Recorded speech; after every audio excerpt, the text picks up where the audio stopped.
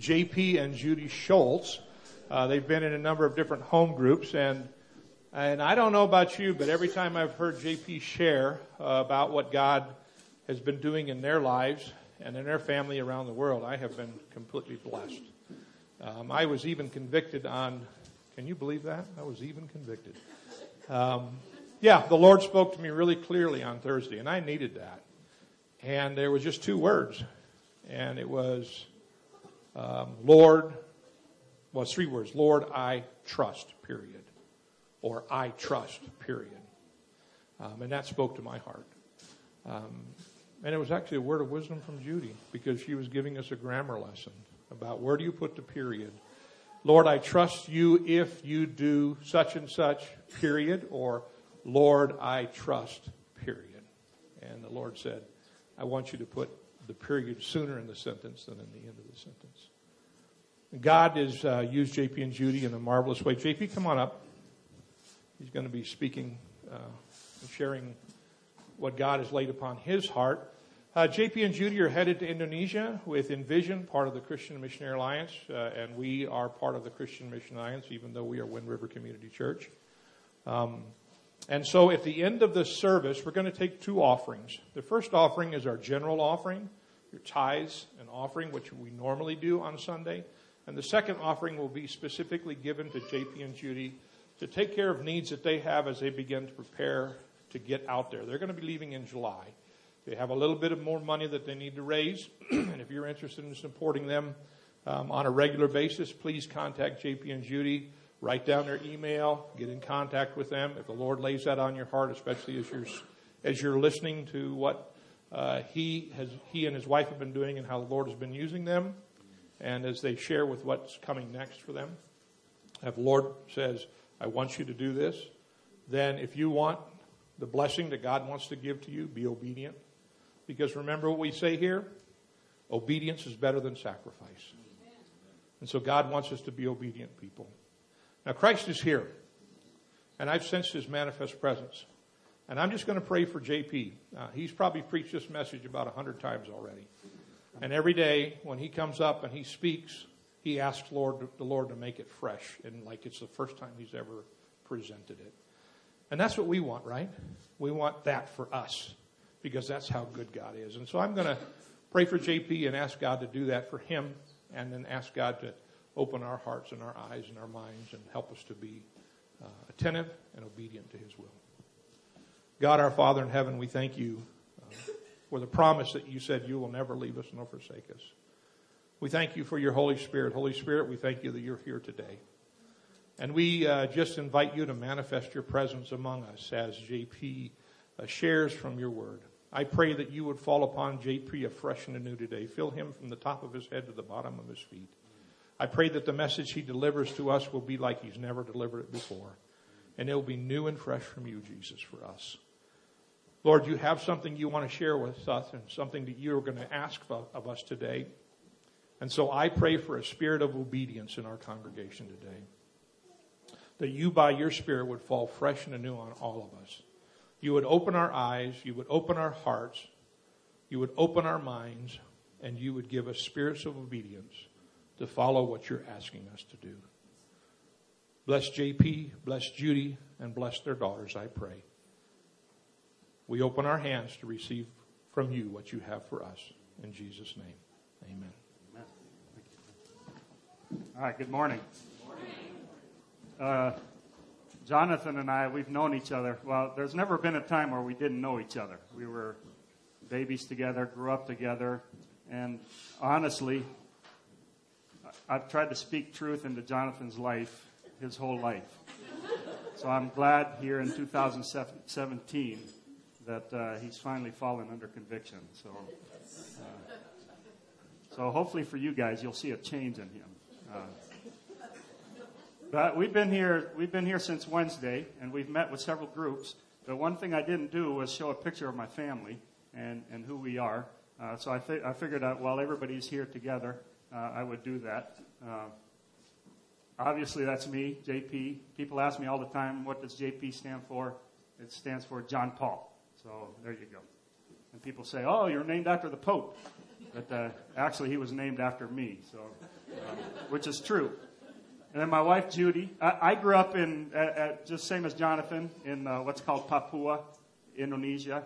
My parents were missionaries there for 38 years. My wife, Judy, grew up in the country of Guinea, West Africa. Her parents were missionaries there for something like 33 years. Both of us went to boarding schools our whole lives and all of that. And then our three daughters, Alexis and Stephanie, are 27-year-old twins. And we first went out to the mission field in 1991. They were 18 months old. And that was just a challenge within itself. 14 hours on one leg of an airplane with 18-month-old, only by God's grace. And then we went to Indonesia in 1991, and Jordana was born out there in Indonesia. Now, my wife and I, actually the last 16 years, have been serving in West Africa in different countries, most recently in the country of Mali, West Africa. And now we're moving to Indonesia. Jordana, 25 years old. I said she was 24. 25 years old. Got married last November to a wonderful, godly man, and they live in Atlanta, Georgia. Stephanie, 27-year-old twin, is getting married in June to a guy who's in medical school in Blacksburg, Virginia. So after they get married, she's going to be moving up there with him. And then our daughter, Alexis, is going to be a PE teacher in the country of Suriname at a Christian school there. Anybody ever heard of Suriname? Some of you have, because we've already talked about it in the small groups. But it's in the north of South America, borders Brazil. And that's her dog, Raja. I think Tyson and Abby have a dog named Raja, right? Yeah. The Raja means king in Indonesian. And he's definitely the king of the house. This is our prayer card. And I haven't given any out yet, but this is what I do. If the Lord puts it on your heart to pray for us, then come up to me afterwards and ask for a prayer card. Because then that's your way of saying to us, I'm going to commit to pray for you. And it doesn't mean you have to do it every day. If the Lord puts it on your heart, once a year, whatever, it's your commitment to pray for us. But this is what I like to say. Oftentimes, when you see that prayer card, you pray for missionary JP, missionary Judy, and their ministry and the great things that they're doing, and that God will do a marvelous thing through them. And the three in the middle don't get prayed for. I guarantee they need just as much prayer as we do. The devil does not like what it is that we're doing. And he's trying to do everything he can to thwart our efforts, to keep us from doing what God has called us to do. And we've seen it many a times. He goes after our kids. So our kids just need just as much prayer as we do. So if you get a prayer card from me afterwards, you're committing to pray for Judy and myself, and you're committing to pray for our children. Now, I say this too. If you want a picture of our family and don't want to pray for us, that's fine. If you want to just enhance the looks of your refrigerator, please come and get one. Because if you put our picture on your fridge, it will enhance it. I was at a church a few years ago up in New York speaking, and I was telling them, if you want to come up afterwards, get a card. This 82 or 83-year-old lady comes up, shuffles up to me, and says, I would like a card because I want to pray for you. So I give her a card, and she looks at it, and she goes, my, your daughters are beautiful. So I thanked her. I said, well, they take after their mother. And then she looks at me, and she goes, I don't think you're that bad myself. So it was nice to know that at least 80-something-year-old women think I'm good looking. But so that's my family. We have a lot to cover this morning, and I know often in churches that at a certain hour, you people think that the Holy Spirit leaves and that you have to follow him. So if we go long today, do know that the Holy Spirit is staying here. So you stay here too. So stay engaged with me. So Phoebe, if you would go to the next slide, the verses I want to use for today, and and my theme is prepare the way. Luke 3:4-6. As it is written in the book of the words of the prophet Isaiah, he is a voice calling out in the wilderness. Prepare the way for the Lord. Make his path straight. Every valley will be filled, and every mountain and hill will be leveled. The crooked ways will be made straight, and the rough roads will be made smooth. Everyone will see the salvation that God has provided. And what we know is, as it says, written in the book of Isaiah, that there was one coming to prepare the way for Christ to come as a man. And we know who that is, John the Baptist. That John the Baptist came to this earth, God brought him to this earth to prepare the way for Christ to come as a man. And John the Baptist even said, there is one coming after me that I'm not even worthy of bending down and tying his shoes. And that's the story that he had. The story of Jesus Christ coming as a man, preparing the way for his coming. But what we realize is that we too are here to prepare the way. But John the Baptist had one part of the story. Our story is that we have one that's coming. That he is one who has already come, died on the cross. And the story didn't end there. He was buried. The story didn't end there. He was resurrected. And then he went to heaven. And one of the things he told his disciples before going to heaven was, go and make disciples. And he says, when I go, I'm going to prepare a place for you. And then when I come back, I'm going to take you to be with me. We are called to prepare the way for Christ's return. And what this tells me is that we have a message to proclaim. And we know that message. I've just said it. A message of Jesus Christ, who died on the cross, buried, rose again, ascended, and is coming back. And even the Apostle Paul, if I can find it, the Apostle Paul in Colossians chapter 4, verses 3 through 4, he says this, and pray for us too, that God may open a door for our message, so that we may proclaim the mystery of Christ, for which I am in chains. Pray that I may proclaim it clearly as I should. So even the Apostle Paul realized, I have a message that I need to proclaim.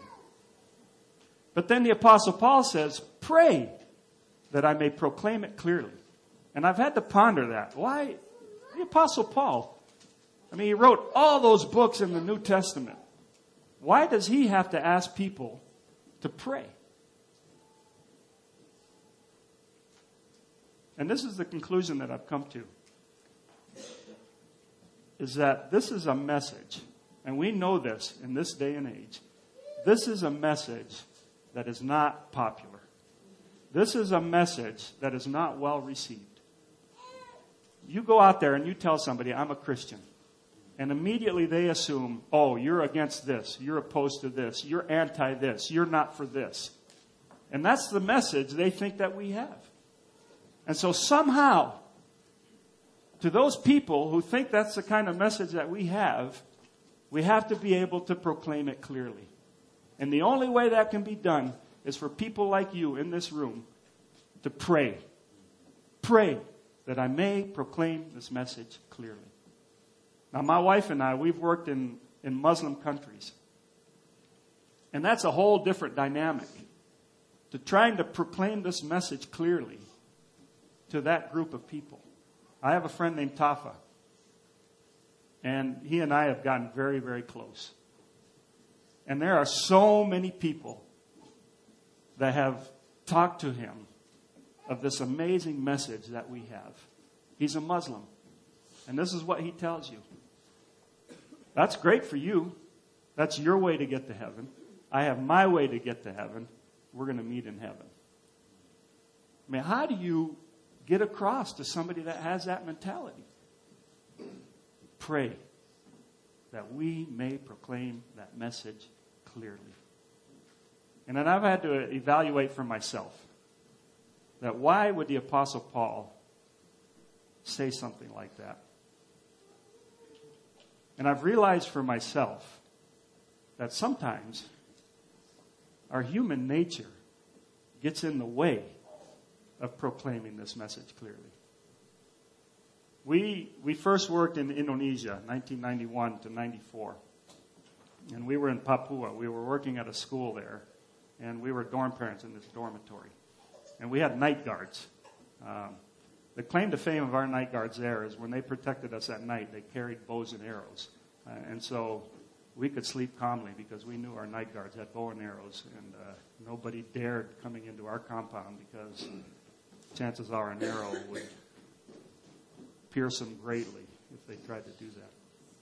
On a Wednesday afternoon, one of my night guards came to me with his 6-year-old daughter. She was a twin, and she was sick.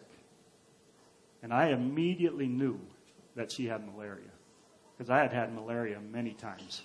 So I recognized it was malaria, and I knew it was serious, and I knew she needed medical attention.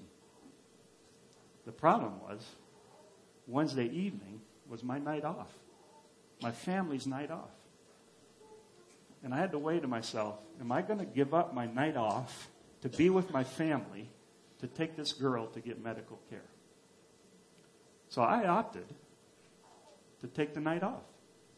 And I told my night guard, come back tomorrow morning, 6 o'clock, and I will take you and your daughter to the hospital. Night off, had a great time with my family, and she shows up at 6 o'clock, or he shows up at 6 o'clock in the morning with his 6-year-old twin daughter, unconscious, moaning. Got her in that car. We drove normally a 45-minute trip. Got there in 30 minutes. And I knew it was serious because I knew malaria. Got her in the hospital. A week later, she died. And I'm pretty confident that if I would have taken her the afternoon before, and she would have gotten medical attention while she was still conscious, that she would have lived. Yet she died. I have twin daughters. And I can't imagine one of my twins not growing up with her twin sister. Yet I wanted to be with my family. A selfish act. Pray for us too, because sometimes we get in the way of that message being clear. Pray for us too, that in spite of ourselves, God's message will be proclaimed clearly. And because we have this message, as believers in the Lord Jesus Christ, we have a purpose. Now, you guys might see the outline already. Proclaim, purpose. Not to insult your intelligence, but, just putting it out there. Because we have this amazing message, as believers in the Lord Jesus Christ, now we have a purpose in life to proclaim this message. But we have to think to ourselves, what does that look like? And a few years ago, when we were living in Dakar, Senegal, I really prayed through this. I said, God, if I'm to proclaim your message clearly, what does that look like for me? How am I supposed to do that? And amazingly enough, he took me to a very well-known passage in Matthew 5:14 through 16. Matthew 5:14 through 16. And this is what it says. You are the light of the world. A town built on a hill cannot be hidden. Neither do people light a lamp and put it under a bowl. Instead, they put it on its stand, and it gives light to everyone in the house. In the same way, let your light shine before others, that they may see your good deeds and glorify your Father in heaven. And what the Lord was telling me was, I want you to be my light in this dark world. And if you are my light, then that message is going to be proclaimed clearly. But here again, sometimes, and this is human nature, sometimes we think, oh, I can be God's light, and we figure it out. We end up doing it in our own strength. And I picture it sometimes as a flashlight, where we turn that flashlight on, and it's bright, and we see where we're going, what it is that we're doing, but then those batteries start dying. And as those batteries die, the light gets dimmer and dimmer.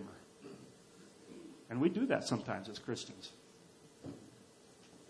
If we truly want to be the light of the Lord Jesus Christ in this very dark world, we have to be connected continually to a source that gives power for that light. Where I grew up in Papua or Irian Jaya, we lived in a very remote place. And we had nothing. In our house, we had lights, we had outlets, we had switches, and we had a generator that ran every evening from 6 o'clock to 9 o'clock. During the day, I could go to that light switch, turn it on, there would be no lights. Why? Because there was no source that gave power for that light to shine. But then at 6 o'clock, when we'd crank that generator and it would get going, could go turn on that switch and there would be light. All because there was a source that gave the power for that light to shine. It's the same with us as believers in the Lord Jesus Christ. If we are serious about wanting to be God's light to this dark world, we have to be connected. And for me, it's spending time in God's Word on a regular basis. It's praying, having a relationship, a close relationship with God, Jesus Christ. Being plugged in all the time. And I can only imagine, because I've seen it, and I don't know this church this well, but there's possibly those of you even in this room this morning that you walk through those doors, you plug in, and while you're in here, the light of Jesus Christ is shining. And you're singing these amazing songs, praising our Heavenly Father. And then you walk out those doors and you unplug and you live out your week. And there's people that you rub shoulders with and they have absolutely no idea that you have a light that shines. You want that message to be proclaimed clearly? You've got to be plugged in to the source, Jesus Christ, who gives the power for our light to shine. And I find it very interesting that Jesus says, you have that light, don't put a bowl over it. I'm thinking, why would he say that? And there again, I can speak for myself that there are times where it's just not convenient for that light to shine. There are times where I don't have the courage for that light to shine.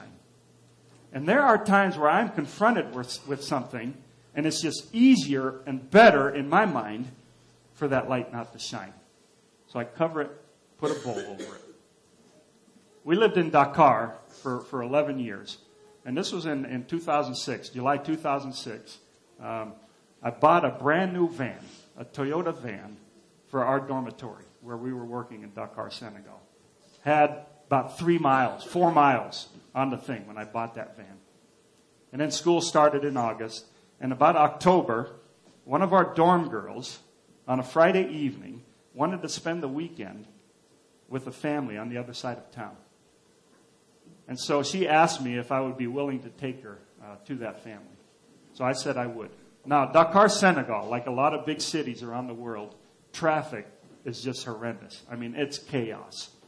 So we left Friday evening right after supper. We got a mile into our about 5 or 6 mile journey to the other house. A mile in had taken 45 minutes. I mean, it was just chaotic. And we were going on a road that had 2 lanes going this way, and there were 2 lanes going this way. And in the 2 lanes, there were 6 rows of cars. And we just weren't moving. And so I told the girl after a little bit, I said, listen, we're not going to make it. I said, we need to turn around and go back.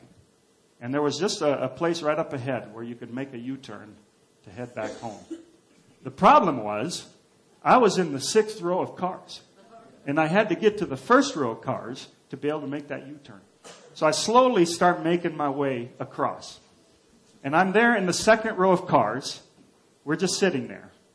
And I roll down my window, and I motion to the gentleman in his car next to me, asking if I could get in front of him when there's a space. So he gave me the thumbs up. And after a little while, space opened up. He let me in. And before I could get all the way into that 1st row of cars, he accelerates and rams into the back of my van. We both pull over to the side. And I can guarantee you at that moment, I got out of the car, and the light of Jesus Christ was not shining. I was furious. He gets out walking toward me, and I just start screaming at him. So you tell me that I'm allowed in, and before I can get all the way in, you're so impatient, you can't even wait, you accelerate, and you ram into my brand new van that I just bought. I get back in the van, slam the door, I head back home, and I tell my wife the story in the same decibels that I screamed at that guy. And then I sat down in my chair to try to calm down a little bit. And there are times when I hate this, when this happens, is the Holy Spirit showed up. And I said, God, no, not right now. Can you just come tomorrow morning? Because I don't want to deal with it. But when the Holy Spirit shows up, he means business. And he said to me, JP, do you not realize that man that ran into you, that might have been the only time in his life where he could have experienced my light. But yet you covered it at that moment. Oh my goodness. Talk about convicting. I mean, I had to ask for forgiveness. But I'll never see that man again. Even if I did, I wouldn't recognize him. So I prayed for him. I said, God, somehow, some way, allow him to experience the life of Jesus Christ, to experience the light of Jesus Christ. And then Jesus says, when they see the light, they will see your good deeds. They will see my good deeds and glorify our Heavenly Father. If I would have gotten out of that van and immediately asked the man, are you okay? Is your car okay? I mean, that's against human nature. We don't do that. I mean, the guy might have been puzzled. I'm picturing this in my mind. He might have been puzzled and thought, why are you being so nice to me when I rammed into your van? And maybe I could have told him why. And maybe he would have praised our Heavenly Father. Because the light would have been uncovered. And he would have seen my good deeds and praised our Heavenly Father. For us to be able to proclaim that message clearly as we should, it takes prayer. It takes being plugged in to that power, the Lord Jesus Christ, who is the source for our light to shine. And we just as much have to pray in every situation that we're in that light doesn't get covered. I'm convinced of this. You guys might disagree. But on the judgment day, God is going to judge by the way we drove down here. I'm just kidding. But but it might be true. You know, I told my worker in Mali, we were driving somewhere, and he got mad at a guy that cut him off. And I said, this is my theory. I said, when we get to heaven, we're going to be judged by the way we drove. And he said after that, he says every time he went into town, he thought about that. So I'm glad I spoke truth into his life at that moment. And then the very end of the passage, it says, everyone will see the salvation that God has provided. Everyone will see. In this day and age, there are more and more people that are gaining access to this beautiful story that we have. Because I think this promise is coming true. Through technology, through different avenues that we're able to use, more and more people are gaining access to this truth. Everyone will see the salvation that God has provided. That's a promise. And what we're seeing is that there is a harvest that is ready to be brought in. We're seeing it all over the world. And I can imagine in this area here, there's a harvest that is ready to be brought in. And Jesus even says that. Look out. The harvest is plentiful. But the workers are few. And he doesn't immediately say, now go. What does he say? Pray that the Lord of the harvest will send out workers. Jonathan and April, 4 years ago, left Bandung, right? They wanted people to replace what they were doing there. Because what they recognized was that there is a harvest in Bandung that's ready to be brought in. And they were leaving because God was leading them out of there. And what did they do? Is they prayed. They thought of Judy and myself. And so they prayed, Lord, this harvest is ready to be brought in. You need to send workers back here. And we're thinking of JP and Judy Schultz. And sure enough, 4 years later, their prayer is being answered. That Judy and myself, we are the workers that are going there to help to bring that harvest in. And I'll do this quickly. Phoebe, if you'll go to the next picture.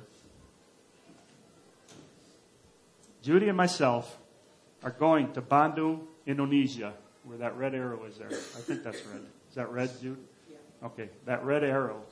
We're going to Bandung, Indonesia as workers to be a part of bringing the harvest in. And what is it that we'll be doing? Phoebe, you still awake? There you go. We're going with Envision of the Christian and Missionary Alliance. Going to Indonesia. And there it says coming soon. We land there on July 5th. So when we land on July 5th, we're going to take off the coming soon. We're going to be Envision of the CMA, Indonesia. This is what Envision is, and I've explained it to several groups already. Is we have this highway of missions, interstate of missions. My mom and dad, 38 years plus, have been on this highway. Judy's parents have been on this highway. Jonathan and April, they've been on this highway of missions. My wife and I, we've been on this highway of missions. And what we're wanting to do is we're wanting to get people to come alongside of us, to take our places, because we're going to move on. And so what we are doing is we're getting people on the on-ramp that leads to that highway of missions. And what type of people are we looking at to get on this on-ramp? We're looking at young people, college-age kids, to come out and do internships with us. Whether it's a semester abroad or whether their classes while they're in college, they have to fulfill an internship requirement. Then they can come out. Anywhere from a few weeks up to 2 years. And they'll be with us out there, and we'll be discipling them, enculturating them, helping them learn the language, and getting them plugged into ministries. All while they're on the on-ramp. so that at some point they get so excited about this, they've hit 70 miles an hour on this interstate of missions. Helping bring the harvest in. And this is where we're going to be living. Next one, Phoebe. I don't know if this will make the Eckmans homesick or not. But you see that circled part up there? That's where they lived for 3 years, right? 4 years? 4 years? So that's where we will be living. This compound used to be a missionary kids school for a long time. And then just a few years ago, they pulled out of there and moved to the other side of town. And so this is where Jonathan and April lived. And we're doing a great ministry there. So my wife and I will be living upstairs there. And then all these other, what used to be dorm rooms in this dormitory, are where we're going to have the interns living, or people visiting, or even short-term teams. Like a group from this church coming out, helping us for 2 weeks, 3 weeks, whatever. Whether it's construction, helping, doing this or that, whatever, we'll be staying there. And then my wife and I will be the ones hosting you and taking people out into different kind of ministries. Next one, Phoebe. And then on the other side of the compound, right past the dormitories, are what used to be the school buildings. And we can use all of this for ministry purposes. I mean, we have this little court. Sports. An amazing way to attract people to the gospel. And when Eckmans were there, they started a little soccer program on this little court right here. And then it got so big to where, next slide, to where now, this is what it looks like on a different part of town, called Football Plus. We went there to visit in November, just to check it out. Every afternoon, a couple hundred kids are coming there to learn soccer. All the coaches are Christians. And these kids think they're coming in there to learn soccer. What the coaches know is they're also going to teach them about Jesus Christ. I mean, what an amazing opportunity for an intern to come as a soccer coach and be a part of this. There's an Indonesian soccer coach. He started as a kid going to the compound, learning soccer. And while he was in that, made a commitment to the Lord Jesus Christ. And now he's a coach reaching these kids for the Lord. So we're going to be a part of that. Next. This guy here, he's already an intern out there. So he's going to be part of what we're doing. And he's one of the coaches for that soccer program. He's getting married this summer, and he and his wife are going to be there next year. Part of the internship program. On the ramp. And for sure, they're going to end up on the interstate. Next. We have ideas. We have visions. Wondering how God is leading in all of this. When we were in Mali, one of our main ministries there was teaching English to the Malians. What an amazing platform to bring people to hear about the gospel. Teach them English, because everybody wants to learn English. So we're thinking, we have all these classrooms. What an amazing opportunity to have Indonesians come in and learn English. And sit in a classroom like this. And we use that as opportunities to tell them about Jesus Christ. That's a vision we have. Next. I believe God is telling me, and we'll see if it works out, is working with university students, Christians, Christian university students, and doing Bible studies with them. And getting them into God's Word. Because when you get into God's Word, you're plugged in. And when you're plugged in, your light is going to shine. So if we can get these Christian university students deep into God's Word, and they leave our compound, and that light shines, they can go back to their campus, their neighborhoods, their community, and see people starting to glorify our Heavenly Father. So I'm really praying that this gets off the ground. Next. So that's what we'll be doing. It's going to be an amazing ministry. Pray for us too, that we may proclaim this message clearly. We need prayer. So if you come and get a prayer card afterwards, you're committing. And these are some prayer requests. My wife and I, we leave on July 3rd. My parents are in their mid to late 80s. Every time we go back overseas now, we wonder, is this the last time we're going to say goodbye to them? Is this the last time we're going to see them here on this earth? We leave July 3rd. And to say goodbye to aging parents is very, very difficult. So if you think about it on July 3rd, pray for us. We're leaving adult children, our children, leaving them here, getting on that airplane. It is difficult. Painstakingly difficult. But when people pray, God is going to take care of us. So if you think about it, July 3rd, pray for Judy and myself as we hop on that plane. We have, about 6 weeks left. Pray as we finish our home assignment, get ready to go to Indonesia. Pray as we network with churches and colleges to recruit interns. Because that's what we're wanting out there. And so we're working hard on this side of the ocean, just trying to get everything ready, people interested. Groups like you, we want you guys to come out and be a part of this. Pray for the ministries we want to start when we arrive in Indonesia. I just gave you a couple examples. And then Jonathan mentioned this a little bit. Normally with the Christian Missionary Alliance, we don't have to directly, personally raise support. Usually the Alliance churches, they give to the missions pot. And that's how we're taken care of financially. But now that we're joining Envision, we're required to raise our support. And so this is the first time we've done that. We've been 26 years as missionaries with Christian Missionary Alliance.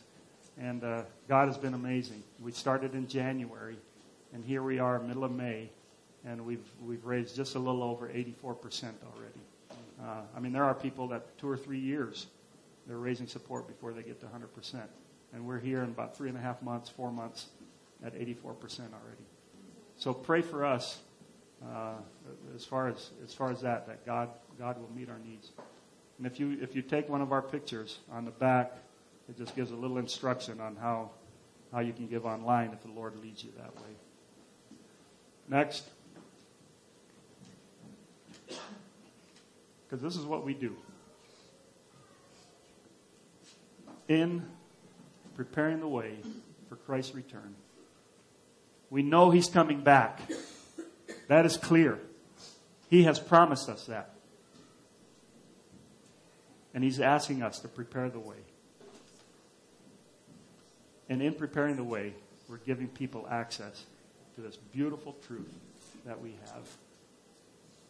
Pray that we may proclaim this message clearly. That our light will shine brightly as we're always connected to Jesus Christ. And that we don't cover that light with a bowl. And that we recognize that there's a harvest ready to be brought in. Even here in Lander.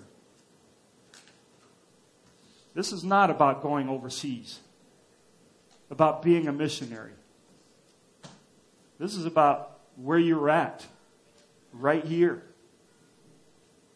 Because every day you're rubbing shoulders with people who are living in darkness. Are you keeping that light covered to where they have absolutely no idea that you have this amazing story of Jesus Christ? I don't think I've ever done this before in speaking, and I've spoken a lot of times. I just been praying through this morning, and whether anything comes out of it, it's fine. But there might be some that this morning are hearing God's voice and are saying to you, the way you live your life, you're not allowing this message to be proclaimed clearly. The way you're living your life, you're not plugged in. You're keeping that bowl covered. And you're not even recognizing that there is a harvest that is ready to be brought in. So I'm thinking that if God is talking to you directly, then there needs to be a commitment made right now. Don't try to tell the God, no, God, not right now. Wait till tomorrow morning. Because tomorrow morning you'll be at work, you won't even think about it. So if God is talking to you, and you wanting to commit, then I would ask you to stand where you're at. And then I'm going to go sit down, and Jonathan's going to come up here and pray for you. If nobody stands up, then we finish the way we finished. So maybe 30 seconds. If God is speaking to you, then make that commitment. So the worship team is coming now. And if you sense the Lord speaking to you, we're not trying to embarrass anybody. I know this is probably the first time JP has ever done that. So if you sense that God has said, hey, I got your number, I'm wanting some change in your life, just stand up right where you are and let me pray for you.